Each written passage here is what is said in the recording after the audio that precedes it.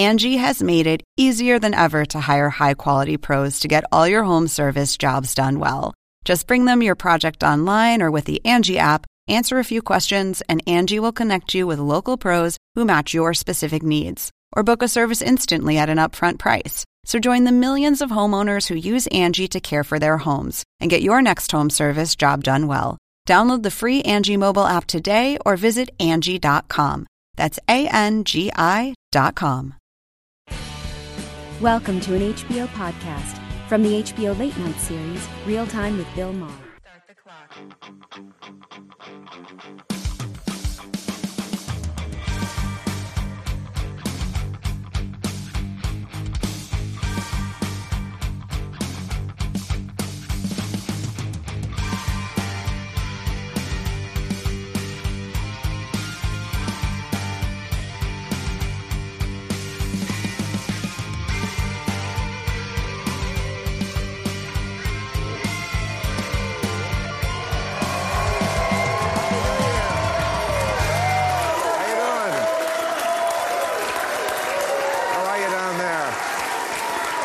Coming.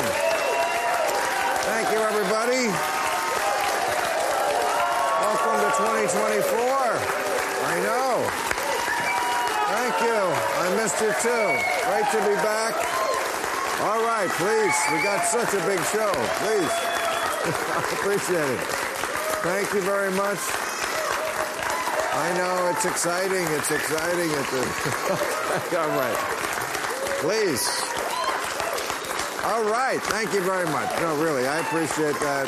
I know why you're excited. We're back on the air. It's a new year. It's a leap year. Did you know that? It's a leap year. We get one extra day. I heard that today. I thought, oh, that's great. Then I remembered, oh, one more day of Trump versus Biden. Fuck no. Thanks, but no thanks. Yeah, I guess that race is kind of over. Trump won big in Iowa. They had the Iowa caucuses. They had it on Martin Luther King Day. What better way to honor Martin Luther King than the whitest state in the nation, voting for a guy who's going to take you back to the 1950s? This is... Well, I mean, come on. Well, you saw Nikki Haley came in third. You saw what she's a history buff, Nikki. She said this has never been a racist country. Never?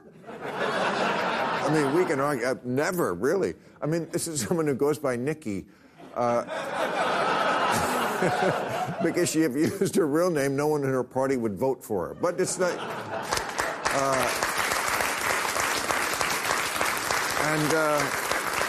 the other Indian American in the race, Vivek Ramaswamy, he dropped out. Dropped out of the race and admitted he is Sacha Baron Cohen. So that's... I thought that...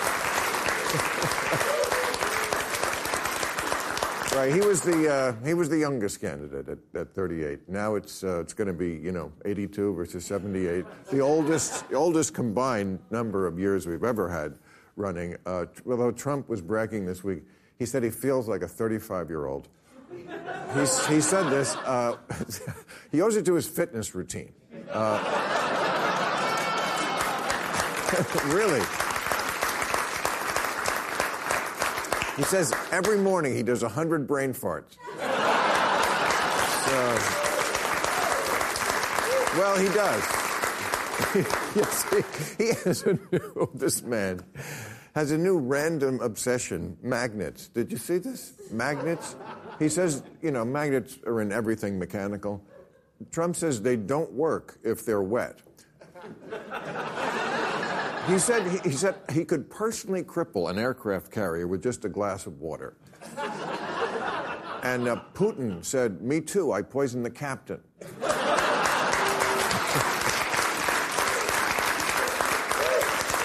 But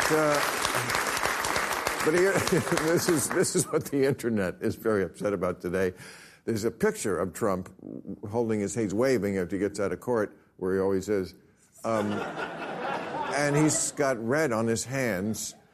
Okay, now James Carville, who I love so much, but I think this is right. He said it's syphilis. Okay, we don't know that. It could be anything. We don't know that. But just to be safe today, Trump told Ivanka to get tested.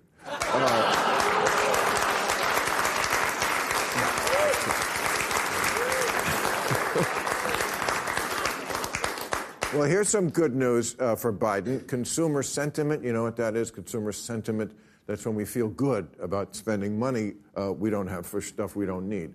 That's way up because gas prices are going down and are down. Mortgage rates going down. Food is still expensive, but with Ozempic, who needs it? Hey, this is... Have you noticed over vacation, a lot of people looking slim here in California? Yeah, we love it here. Well, we do. Come on. The weather, have you seen the cold all across this country? Yeah, it's rough. I mean, Washington, D.C. got a bunch of snow the other day. Lauren Boebert was caught on tape trying to jerk off a snowman. And...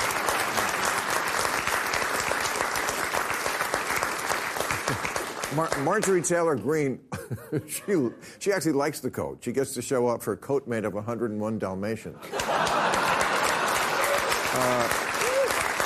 And finally, little pop culture. I thought this was interesting. I don't know what it says about the times we live in, but Kanye West maybe removed all his teeth, maybe didn't. I don't know. The internet is arguing about that, but he put this in he wanted to look like Jaws in the Bond movies. A titanium grill. So it's just, that's what he looks like now.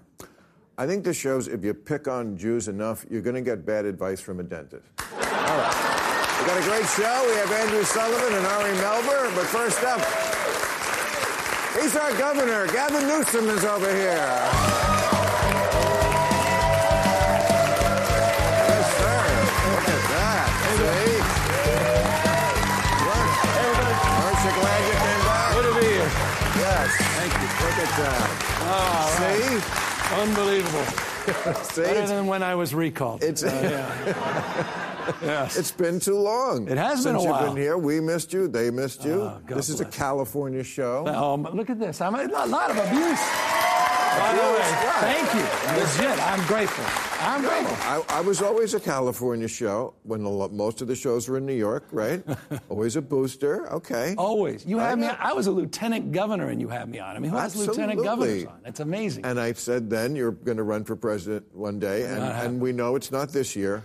No, I'm not going to even go there. No, I'm glad we're not going there. No. Right. Okay. Here's the first thing I want to ask you, because this is one of our big industries, show business. All right. I'm sitting up. I'm looking forward to this. What? I'm just asking. I'm used to Hannity, so I gotta lean forward. Okay. And I think it's great you talked to Hannity. I appreciate it. Okay, so the strike.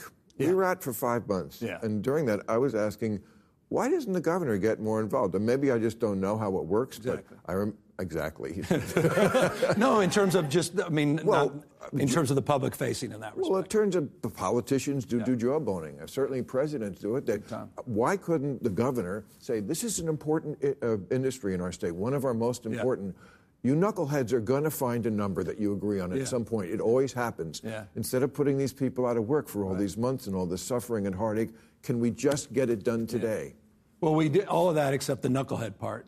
Was expressed on multiple occasions, down here on many, many different occasions. But I don't remember you ever meeting with them personally.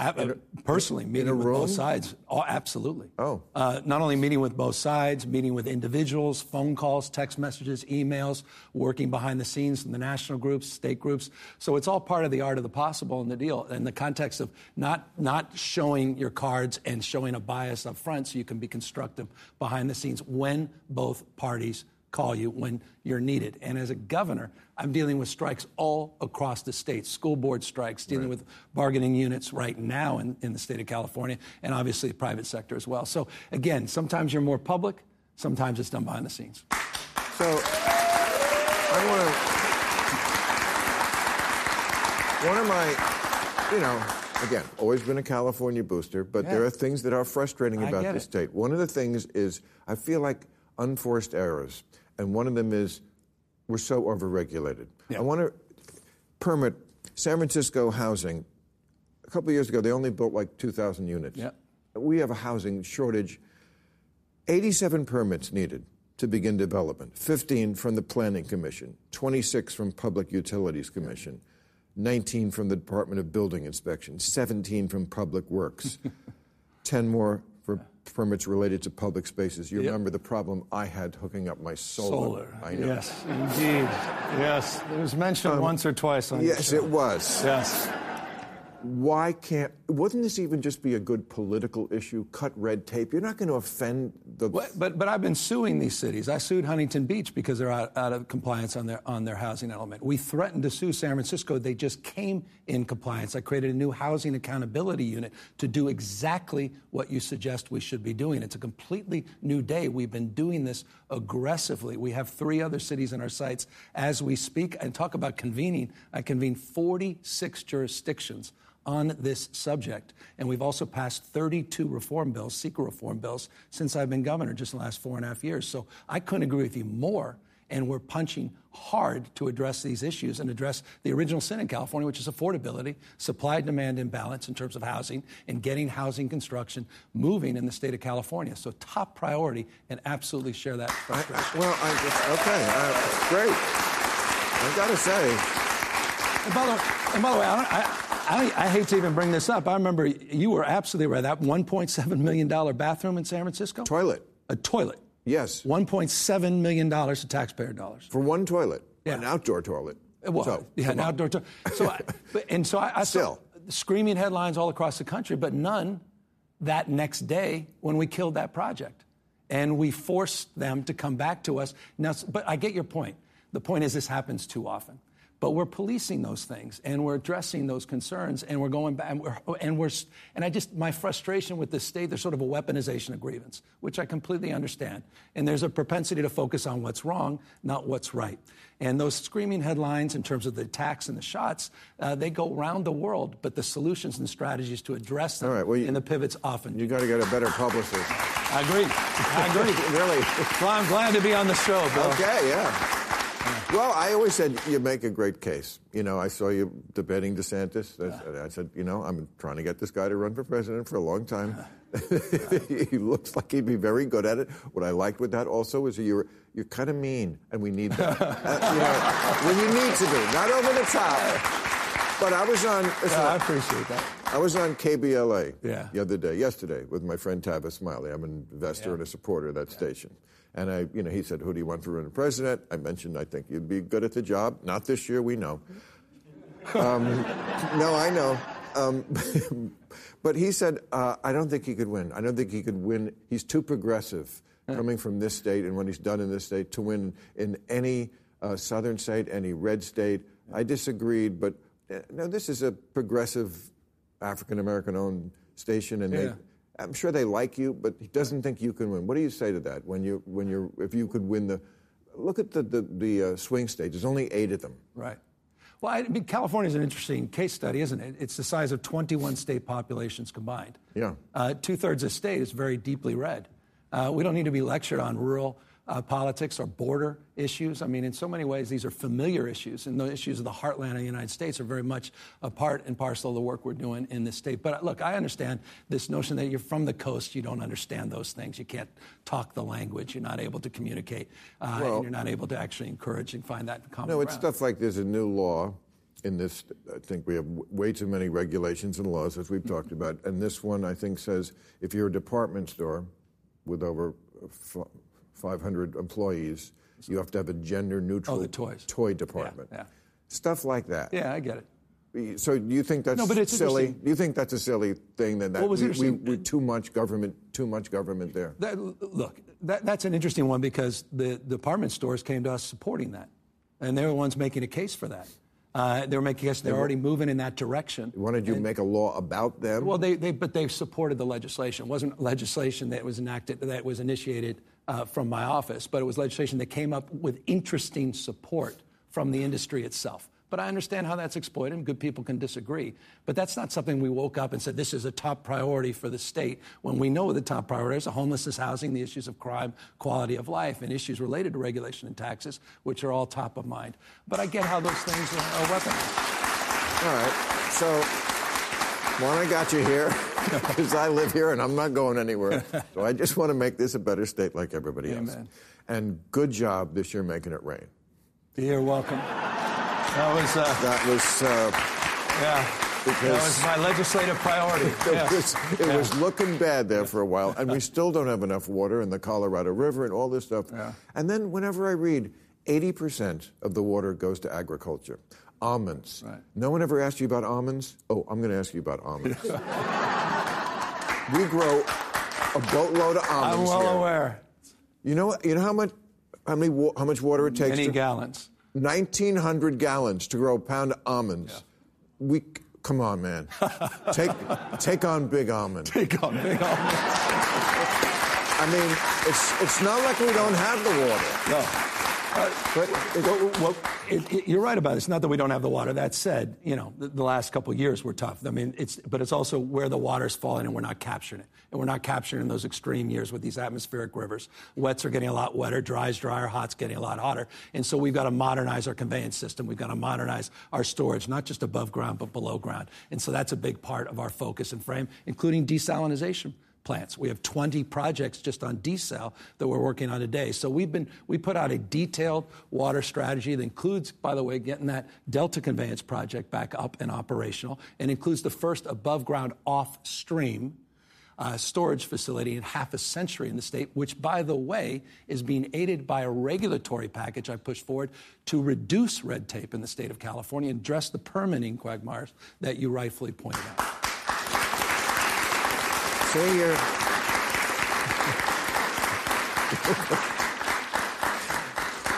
you're good at this. What? See, I'm telling you're good at this job. Okay, but here's I feel like the last couple of years you've purposely picked this fight with the red states. I mean, the DeSantis. Yeah, but I don't want to live in the Civil War country. I agree with that. You know what? Well, but you seem like you purposely want to set up this dichotomy between, this is a blue state and that's a red state. Yeah.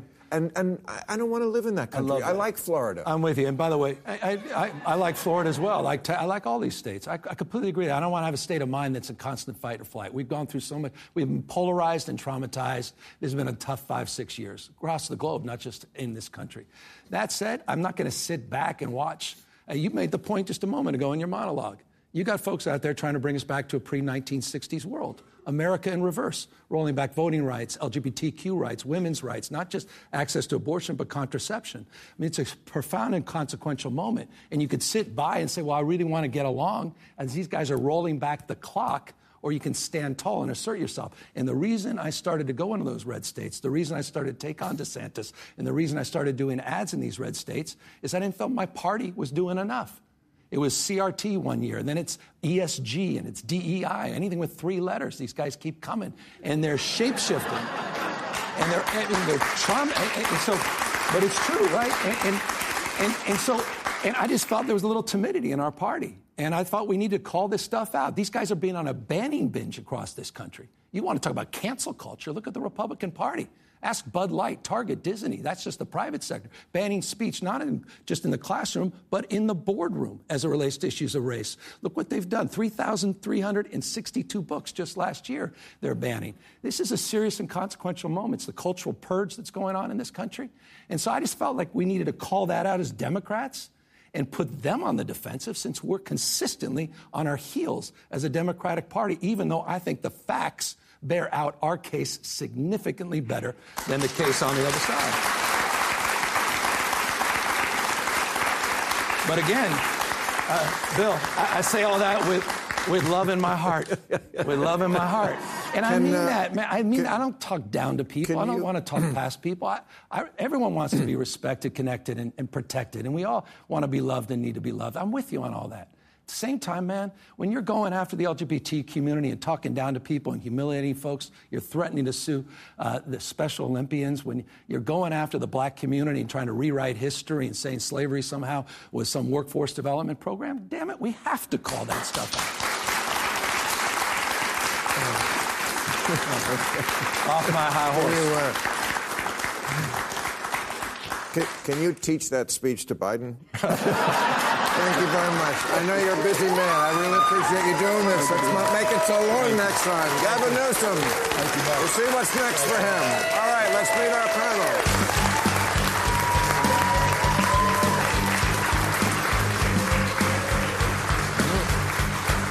Hey. All right, he is MSNBC's chief legal correspondent and the host of The Beat with Ari Melber, which airs every weekday at 6 o'clock. Ari Melber is here. Wow. And he writes the Weekly Dish newsletter and is the author of the essay collection Out on a Limb. Andrew Sullivan, I think always our returning champion. I think our most frequent guest. Are you not? Yes, I think you hold that title, Andrew. I do. All right, gentlemen. So, as we were talking there, it's going to be Biden and Trump. I think when we came back after the strike in September, we were very much on the same page, trying to get Biden to maybe step aside. And that didn't work, and so here we are. The primaries have started. It's going to be him. It's going to be Trump. So the question turns to, for the people, and we don't have ideological diversity about Donald Trump on this panel. None of us want to see Donald Trump, and lots of people feel that way. So they've gone to the courts. Colorado is the first. Washington State yesterday said Trump can stay on the ballot, but they are going to the courts saying under the Section 3 of the 14th Amendment, which may not be on the tip of everyone's mind. I was a little foggy on it, but it says anyone involved in insurrection or rebellion cannot run for president. That is what they're throwing against Donald Trump. And it's interesting. Okay, wait. So let me get you guys on this. First, the question of, was it an insurrection or rebellion? Now, I think the second he did not concede the election, broadly, that's an insurrection. But they're talking about January. Okay, all right, wait. Okay. Let's not make it a rally. So first of all, is there an actual legal case? You could be good on this. I think you have a law degree. It's true. And then even if there is it not social suicide to attempt it? There's not a good legal case or precedent to kick a presidential candidate off the ballot absent a very serious conviction. And while there's overwhelming evidence that Trump tried to overthrow the incoming president-elect's government, he hasn't been tried yet. And if he's tried, he still hasn't been charged with insurrection, which actually is a federal statute. So some Supreme Court cases are close, and you wait on them. This one, almost overwhelmingly obvious that the court will keep Trump on the ballot, as legally it should. Your second question is, what are we doing here? And is it a good idea to try to stop people from facing elections by finding a judge somewhere in some state to just say they committed insurrection? I think it's a bad idea, and I don't think it would work well.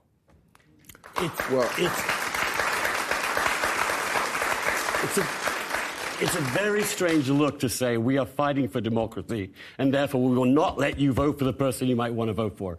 It's completely contradictory. Secondly, the way you defeat Trump is the way you always could have defeated Trump, which is by going on the issues that he wins voters on. Things like immigration, things like inflation, things like the sense that there is no control over the global economy in which people are suffering and losing their jobs and have no idea what the future is. That is how you beat Trump. They keep throwing lawsuits. The first thing they tried was this Russia stuff as a way to get out of Trump free card. Let's find some gimmick, some deus ex machina that can get rid of him. Let's try the Russia hoax. Let's try this impeachment. Let's try that. Let's try and put him on a legal suit about paying off hush money to a porn star. That we've got down to the fraud allegations in New York City. People are noticing this, and what they're saying is one side seems to want to stop us having the choice we want. The other side doesn't. And that is a terrible way for the Democrats to conduct themselves.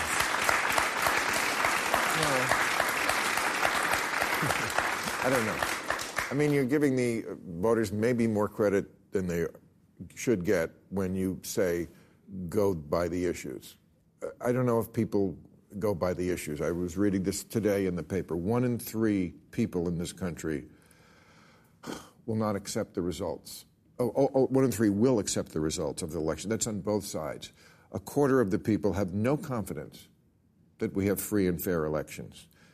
Biden voters, 1 in 3, not confident.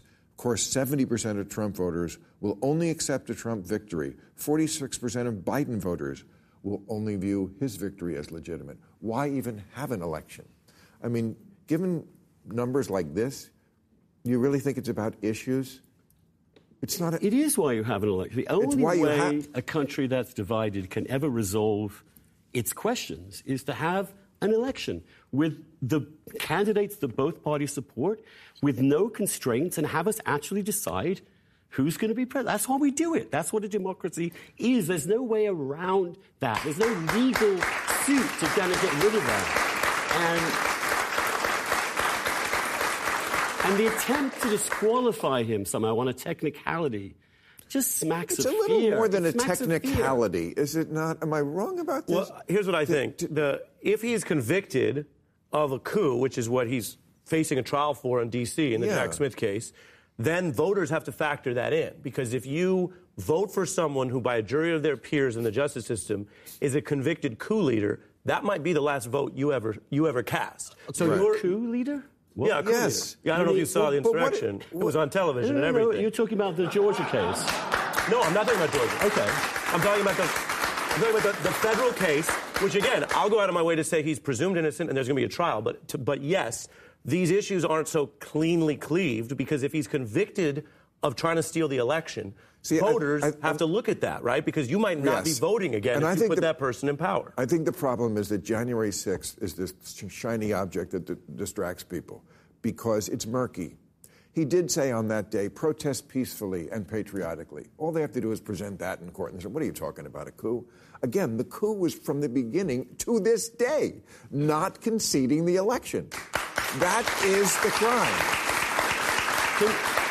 That is the crime, because that puts everything else in motion, where we have this state where people don't accept elections anymore. So I don't think that's a technicality, Andrew. No, it's a statement that he made, which is a despicable statement. He made statements like that before the previous election. He's actually denied that almost any election that he didn't agree with was done fairly. So the question is, does a lunatic like this, and I agree with you, he's a crazy person, he's a despicable person, he's a dangerous person. Right. I do not want him anywhere, but you're not going to defeat him this way. That may be the case, but I'm just saying it's a little more than a technicality. Well, yeah, it's more than technicality. I think we have, it sounds like, agreement on the ballot disqualification, and there's no precedent for it. So I don't expect the Supreme Court to allow it. I don't think pursuing things without any historical foundation is a good idea in law. But as for what he did, it was a lot more than statements. There was a multi-pronged plot, at least 6 plots. That's why so many of his aides are convicted. They are convicted in multiple states. His lawyers need lawyers, and many of them have pled out. Giuliani is bankrupt and facing criminal charges. Trump may ultimately be acquitted. We have to support the rule of law, I think. But they tried to have voter fraud, lies, and smearing people to get a pretext to steal the race at the state level, to have the states overturn the vote, to have Congress deny the certification. There was a violent insurrection that his people were aware of. Whether he planned it, we don't know, and the case may help resolve that. I would leave that one out of it. So you can even leave that out, and you have these multiple plots. He also fake wanted electors. He also wanted the Pentagon to seize voting machines, and his aides stopped him. So the fact that you're really bad at robbing banks doesn't mean we want you around our money. Yeah, we have. Right. Everyone has seen this man does not respect democratic norms. Everyone saw him try and get out of losing the last election. They know this already. There's no way you can better prove it. Okay. The task then is for the democracy to say, are we going to vote this person back in or not? Right, yeah, and if they do, that is what we have to accept. That is what democracy means. Okay. So Roger Stone, one of his favorites, this is amazing that, I mean, it was not a big story. I would think it would be. Mediaite reported it. There's a tape. He's talking about killing people for Trump. I'm not saying with Trump's approval, but he says, it's time to do it. Let's go find Swalwell. That's Congressman Swalwell. It's time to do it. Then we'll see how brave the rest of them are. It's either Swaller or Nadler has to die before the election. Let's go find Swalwell and get this over with. That's not right, is it? I mean, I feel like We're spinning out of control a little here with stuff. I think what Trump set in motion and what the divisions of the country has done and what the Democrats have done the last 4 years, which is respond to Trump by going even further to the left, means that we are losing the legitimacy of the system.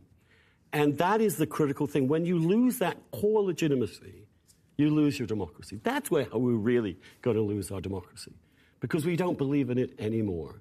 And you can see that the result of that, the way this works, is you start disbelieving in all the institutions, and then you say, who do I want? You want a strong man. You want someone to come in and cut all the knots. This is the classic case of how you lose a democracy. And he's almost certainly going to be there. He's going to win this election, almost certainly. I think you make fair points, Andrew, but you sound a little bit both sidesy. I don't know if that's on purpose or not. Well, then you've just been complimented. Thank you. In your mind.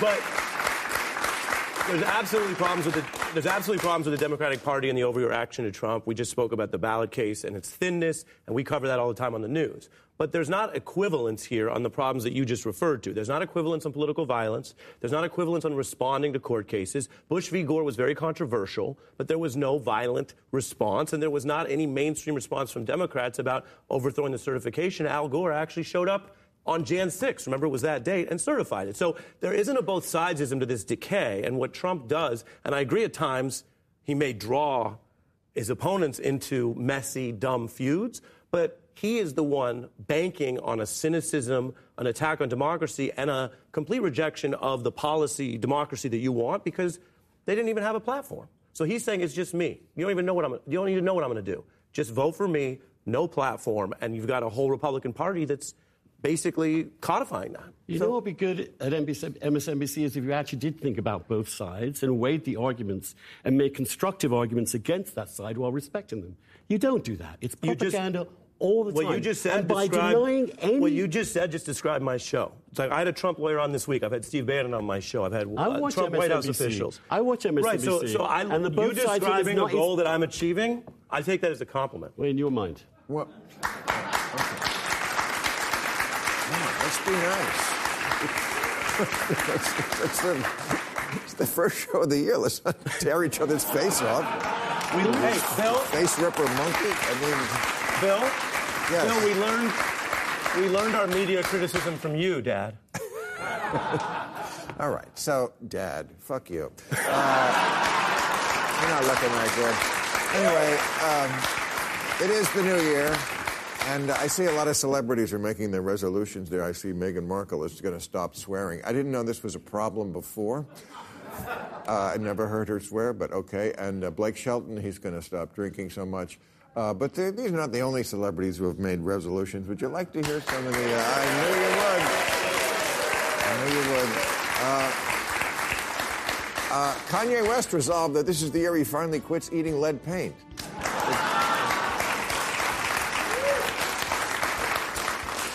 Britney Spears resolved to only juggle safe knives this year. Wow. Mitt Romney says he's going to quit fentanyl. That's ridiculous. Bad Bunny resolved to be a good bunny. The Rock's resolution, start working out less. Oh, Madonna has resolved to recycle old faces.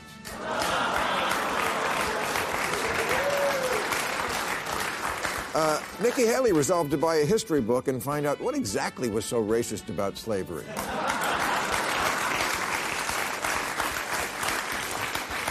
And Elon Musk resolved to find a way to implement Tesla tech into Twitter so it can drive itself into the ground.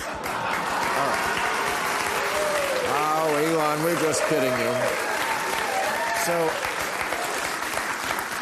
what did you make of that Nikki Haley comment? I mean, it's one thing to argue, and you write eloquently about it, I think, Race in America 2024. I say very often, let's live in the year we're living in. Things have changed a lot. It's always a difficult argument to make, because if you acknowledge any progress, the left is like, what are you saying? We're finished? No, we're not saying that. We're saying, there's a problem in the body politic. Let's use the blood work from this year, not 1990. Okay. But I don't understand a politician in 2024. I understand a politician saying racism very different, saying we never had racism where, and she's supposed to be the bright one? I don't... This country, it's just a fact. It was built around slavery. Its racism has been deeply embedded in it. Yes. But it's not entirely defined by that, and it's partly defined by the battle against it, by the fact that Americans sacrificed their lives to end slavery. Hundreds of thousands of them lost their lives. The fact that blacks and whites and all sorts of races have managed to make things so much better. And the idea that you have to somehow exonerate everything in the past in order to defend the conservative point of view is insane. And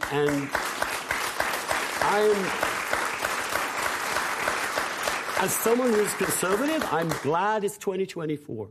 And I think the kind of humane protections that we have now for people like me, for transgender people, for racial minorities are terrific. I think that people are overdoing things right now and attempting to push things so far that they're beginning to discriminate against whites, Asians, Jews, and all the rest of it in favor of others in a way that actually violates the spirit of the civil rights movement. So that, I think, is worth debating.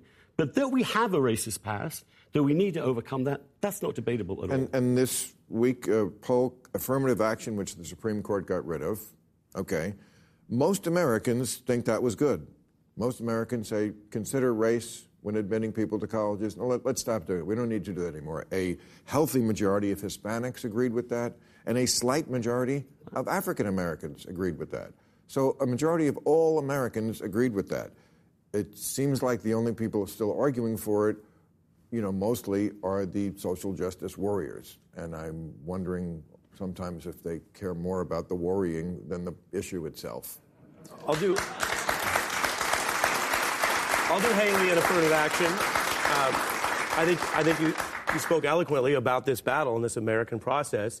For her, we see that in a Republican primary, it's a litmus test to be able to lie through your teeth about history. So that could be about racism, slavery, Jim Crow, or it could be about January 6th, which is recent history. The Speaker of the House said he wants to shield the faces of people who broke into the Capitol. So that means you have to either be for that or lying about what they did. And so I think that's a big problem for them. Affirmative action has had a rocky road, and the Supreme Court has now limited it, so it's not even all that available. But the way that we pick the leadership of the country from the private to the public sector is not equal. And we haven't figured that all out. So if you look at that actual process, it doesn't work well. I brought some numbers because I know you like facts. I do. 2009. Why do you say that like it's a joke? Like I'm Glenn Beck or something. I meant it more like... I know you like facts. I meant it more like I want you to feel seen, because you and I like facts. Okay, all right, great. But I can see it. Because I do. I love facts. So in 2009, that's the first time America ever had a black woman CEO in any Fortune 50 company. 1987, first time you had a black male. One each. Do you know how many black male CEOs there are in the Fortune 50 today? Still one. How many black women? Still one. Now, gender, which I think you go half the population in business or college or wherever. In 2010, 94% of the Fortune 50 CEOs, 94% were men. Now, today, 2023, have we fixed this all? Is the process working? Is it a meritocracy? Anyone want to guess how many are men today, Fortune 50 CEOs? 90%. So either you look at that and say, it's working perfectly, right? Never seen a better process. Or you ask, and this is what civil rights lawyers are supposed to do. They're not supposed to just have a pre-cooked narrative. But when something is that shifted, you say, is this process not fair? Is there something going on? And you can deal with that with diversity recruitment. Tim Cook was the first gay CEO in the Fortune 50, and that was in 2011. And that number is still around 2 out of 50. So if you look at that and you say, is it only that 10% of women can do this job, or is there something broken here? I think that's a really fair question. I mean, yeah.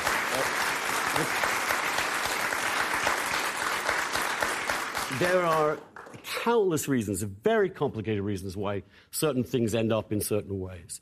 racism is part of it, discrimination is part of it, but it's just a part of it. Also, there's a question of difference in abilities, difference in cultures, difference in upbringings. Whole things can lead into inequalities at the very top. Does 90% male sound right, though? Does that sound like it's working right? I honestly don't obsess about the gender or race or sexual orientation of people. As they can do the job, I'm in favor of them doing the job. I believe it or not, in merit. I believe in being able to do a job regardless of your identity, as opposed to being hired because of your identity. And when that happens, when that latter happens, when you fear you're being promoted because you're a gay person or you're a trans person or a black person, you rob people of the pride of ownership of their own success. You create this doubt, this cloud of doubt over everybody of a certain race, we say don't deserve to be under, because you rigged the system from the get-go and people know it's been rigged. So, may I? I think you're... Yeah, I just want to say one thing about I'm sure you're right and your facts are right about CEOs. I happen to know, like corporate boards, it's much different, at least with the women, because I looked it up after I saw Barbie. No, really, because I you can look at colleges. Wait. You can look at college, which is the key thing for future advancement, and see women are almost 60% now. And in fact, this does take time. It does take time. Societies don't change overnight. But if you rely upon the principle of merit and not on the process of racism, which is what DEI is, it is defining people by their race let's tell and people promoting them on that basis alone. Let's tell people what DEI is who may not know those letters. Well, it's something Gavin Newsom just disowned. Did you notice that? He's figuring it out. I was interested in that. Yes. They realize DEI stands for diversity, equity, and inclusion. Like the word woke, started out as a noble aspiration, morphed into something else. I mean, I was reading today, Johns Hopkins, I think they took this back, but their DEI department had a list of privileged identities: white, able, hetero, male, middle-aged, okay, Christians, speak English. I mean, all these things, certainly traditionally in America, it was good to be. Again, let's live in the year we're living in. That is not always the case today, and I think that's why this is under fire. And DEI, I mean, some of these schools, I think the bigger problem is that is part of administrations in schools, as opposed to the actual people who teach, who are very far left-wing also. There's very little diversity of thought. They love the idea of diversity. As long as you will agree with me. As long as you agree, right. It's like, let's have... Can I reply to Andrew? Let's have... Yeah, I wouldn't stand a chance on any of these college campuses. I've been disinvited now for years. Why? Because I have ideas they want to suppress, people they want to smear, people they want to reject. And Harvard was one of the worst of those universities. Well, let me reply to what you said earlier. DEI is not about opening up opportunities. It is about systemically discriminating on the basis of race and sex. So what we heard from you is a very traditionally conservative critique of diversity recruitment, right? Or any affirmative action. And liberal, I think. It's a liberal defense of individual rights. What you said is a common critique of the program, and it imagines that recruiting for diversity is at odds with merit. And that is very dicey. So I go back to the numbers, not the words. Either you think that only 10% of women are qualified to lead these companies, and this is a obviously just result and can continue forever, or you think there's something broken here. I'm not saying there's only one way to fix it, but Andrew, when you have competitive... Let me finish. I let you finish. Remember that? When you take these jobs that are highly competitive, there are hundreds of qualified applicants. And so trying to look at whether among the qualified applicants you have diversity of leadership, which is something the military filed a brief for affirmative action because they said, we keep an eye on that. You have to be able to do the job. We're the darn military. But we want to make sure we have as diverse a leadership corps as possible. The Supreme Court's made that harder to do, but that's necessary. And if you automatically assume that's at odds with merit, then you should look around at who's at your table, because that's not a place you want to be sitting. Okay. I just want to... If it was entirely about merit, Harvard wouldn't have to do anything. They just blindly you're assuming pick this is what's the so people important. who did the best. If what you just said is true, then you're assuming that the current system works completely on merit. Really, and there's a lot of reasons that it doesn't. It certainly was better than actually Harvard, which was found guilty of openly discriminating against Asians deliberately. Where the test scores, this is where we know the test scores of African-American applicants are way lower. But why do you assume similar? Why do you assume the current system has merit perfectly figured out when the history of political, financial representation in this country, in America, has not been merit-based? Because we have civil rights laws since the 60s, because we've made incredible progress through the free society, through the free market, through liberal principles, in people becoming much more able and prominent in whole various fields. We should not fuck it up now by imposing on these rigid quotas, attempting to make everything perfect, and at the same time toxifying our discourse, making people really angry. The one thing we know about DEI sessions, DEI programs, is that they make people more racist. We've seen study after study showing this. Because if you're obsessed about people's race, I don't feel obsessed. I don't feel obsessed. I'll be quick. And they did not defend the Jews. I gave you. I'll give the DEI works one way. Let's get into that. Let's get into that. But I gave you numbers. Quotas have been illegal since 1978 in the Bakke decision. Quotas are illegal in America. So we're not talking about quotas. Hold on a minute. You have the New York Times publishing the percentage of its staffing, that is, this race, this gender, that range, and then they have goals for where they want to get. Are you telling me that's not quotas? No, a quota is a word. They are deliberately engineering all right, can I respond? Sure. A quota is a word and has a legal definition, and it means setting aside and having limits. For example, the university system used to have limits for Jews. They had a quota of how many, and it was a cap. You can have any allotment that has a minimum or a maximum is called a quota, and it was ruled illegal in 1978, and it's not used anymore. Well, obviously what we mean is deliberately attempting to change the composition of your workforce according to race or sex, regardless of the merit of the people involved. Can I just say one more thing about Barbie? Because you bring this whole thing up, and then I got to go to the new rules. But I know, I'm sure you're right about the CEOs, and we should do something about that. But I went to see Barbie, and the big thing in the movie is she runs into the boardroom of Mattel, her creators. And it's all men, because it's a patriarchy in 2023. All men, the board, 12 men. Well, I went home, I Googled it, because it's a real Mattel company. It's half and half. I'm just saying, and then I looked up, the last year they had available info in 2021, what percentage of new women were, what boards were made of women? 46%. So not quite half and half on the boards. CEO, a lot of work to do. Boards different, at least with women. Thank you, guys. We've got to go to new rules.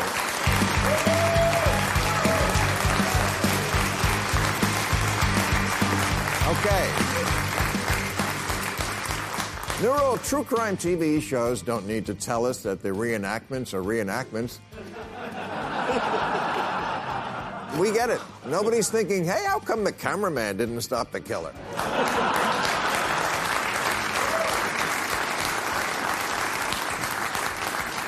But the Emmys should add an award for Best Reenactment Acting.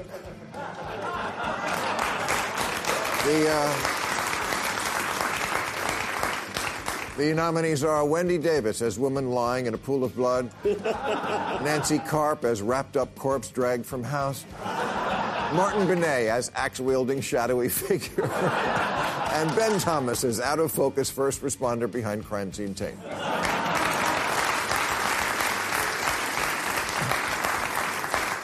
New rule, stop acting surprised that Oscar Mayer is having trouble hiring drivers for their Wienermobile. The pay is low, the hours are long, and the job sounds too much like a euphemism.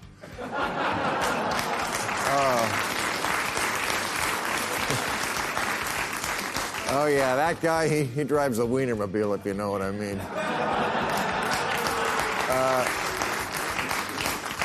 New rule, now that funny billboards like Santa sees you when you're speeding and buckle up, windshields hurt, those are real, are about to be banned by the U.S. Federal Highway Administration because they're distracting. Somebody has to tell me why it's still okay to have long paragraphs of small writing and pictures of big tits up there.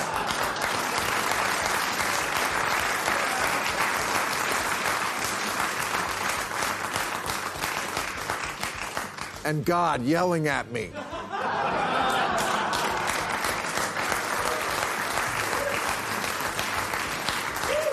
I'm just saying, if a little joke is too distracting when you're driving, what about this?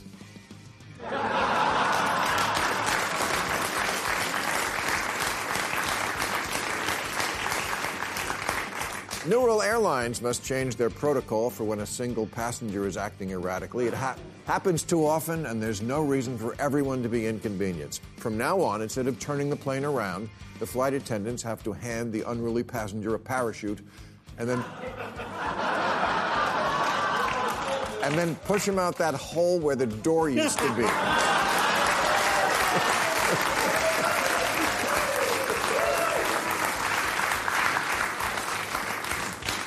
New rule, now that luxury design company Hermes is selling this paper envelope for $125, let me be the first to say, thanks, I'll send an email.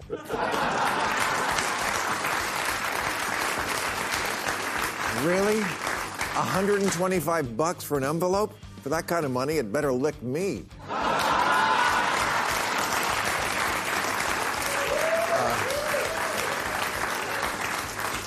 And finally, new rule for 2024, America has to go back on its meds. You know, over the holidays, I saw a lot of people, and I asked them all the same two questions. One, have you seen Woody Harrelson? He's my ride. And two, if I said, let's make 2024 the year of blank, what would you say? I was surprised. They all said the same thing. Sanity. Let's make this the year of sanity. Everybody thinks we've gone bonkers. And a lot of it is because the far ends on both left and right have gotten way too much attention, which begs the question, how do you suck all the oxygen out of the room and still not get any to your brain?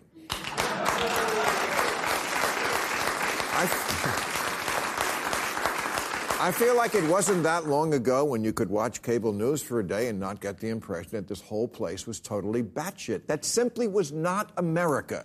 Florida, yes, but not America. So let's examine what makes sane people feel this way. Sane people who are, after all, still the vast majority and who are the ones who, I assume, just voted me the most trusted man in America. That is a real headline. Thank you. Just call me Billy Cronkite. Anyway, what does strike a sane person as crazy? I don't know. If you're going to ask me, I would start with the fact that I still occasionally see someone driving alone with a mask on.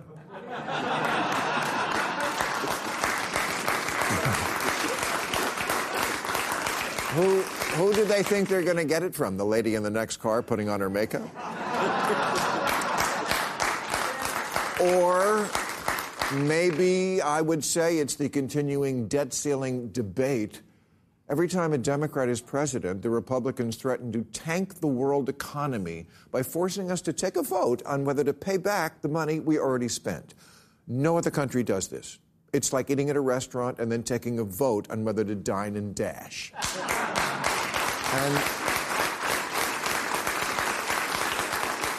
And whoever the Republicans make Speaker of the House, if he doesn't vote for Dash, which he really can't do in the job they just gave him, they try to get rid of him. Congress isn't a deliberative body anymore. It's a rave without a permit in a burning paint warehouse. Insane. But probably the first thing on my and most people's list of insanity is that this guy is going to be president again. It feels surreal that we're in court every day trying to prove Trump wanted to overturn the election, while he's on the campaign trail every day telling everyone they should have overturned the election. It also strikes normal people as insane that Trump fans are perfectly okay with the fact that he was recently asked if he wanted to be a dictator, and he did not say no. Neither did his lawyers say no when a judge asked him, could a president who was not impeached order SEAL Team 6 to assassinate a political rival? The lawyer's answer was a qualified yes. Okay, these are not brain teasers. Neither should it have been difficult when presidents of elite colleges were asked if it's okay to call for the genocide of Jews, and they couldn't just say, fuck no. Can't anybody just say fuck no anymore?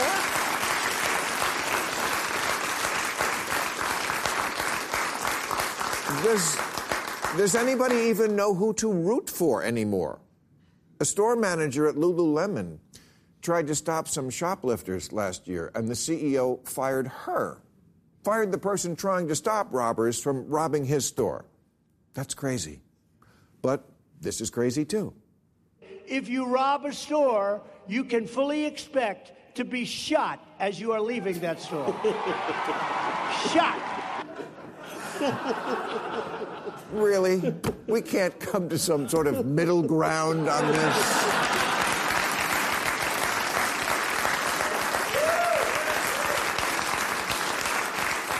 On any issue?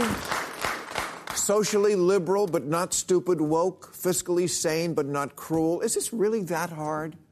Trans people should be respected and protected, but no penises in women's prisons, maybe? Legalize pot, but maybe stop giving drugs to hard drug addicts? Nikki Haley says America's never been racist, and social justice warriors say there's been no progress since Amos and Andy?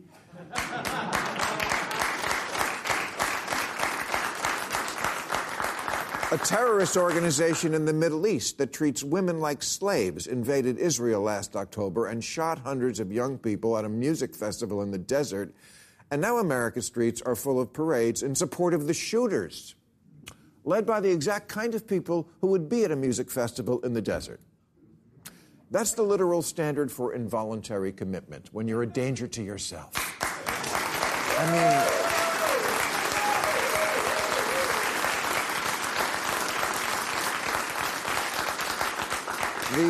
the NRA are bad, but after a school shooting, they don't march against schools. Thank you, one guy.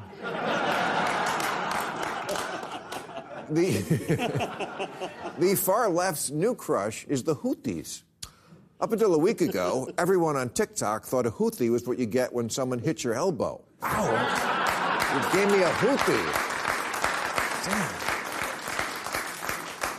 And the Houthi slogan is, God is great, death to the U.S., death to Israel, curse the Jews, and victory for Islam. Like, comment, and subscribe.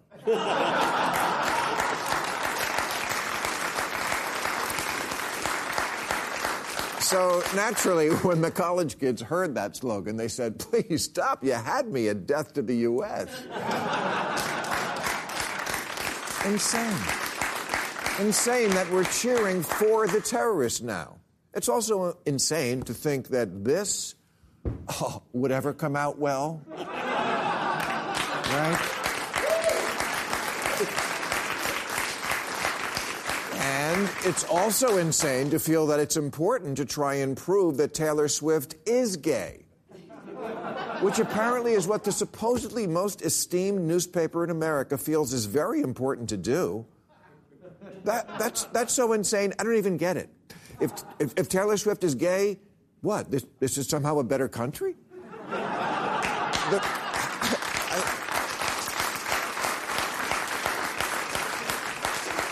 The far left now insists men can have babies if they just concentrate hard and don't listen to the haters. Does that make us a better country? No, and neither does persecuting a pregnant woman who wants to get an abortion for a fetus doctors say will not survive.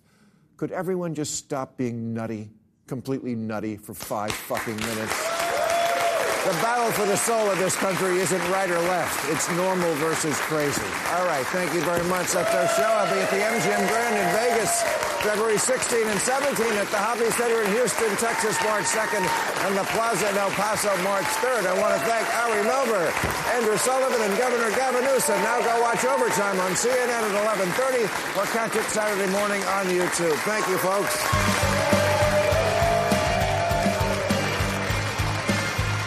Catch all new episodes of Real Time with Bill Maher every Friday night at 10, or watch him anytime on HBO On Demand. For more information, log on to HBO.com.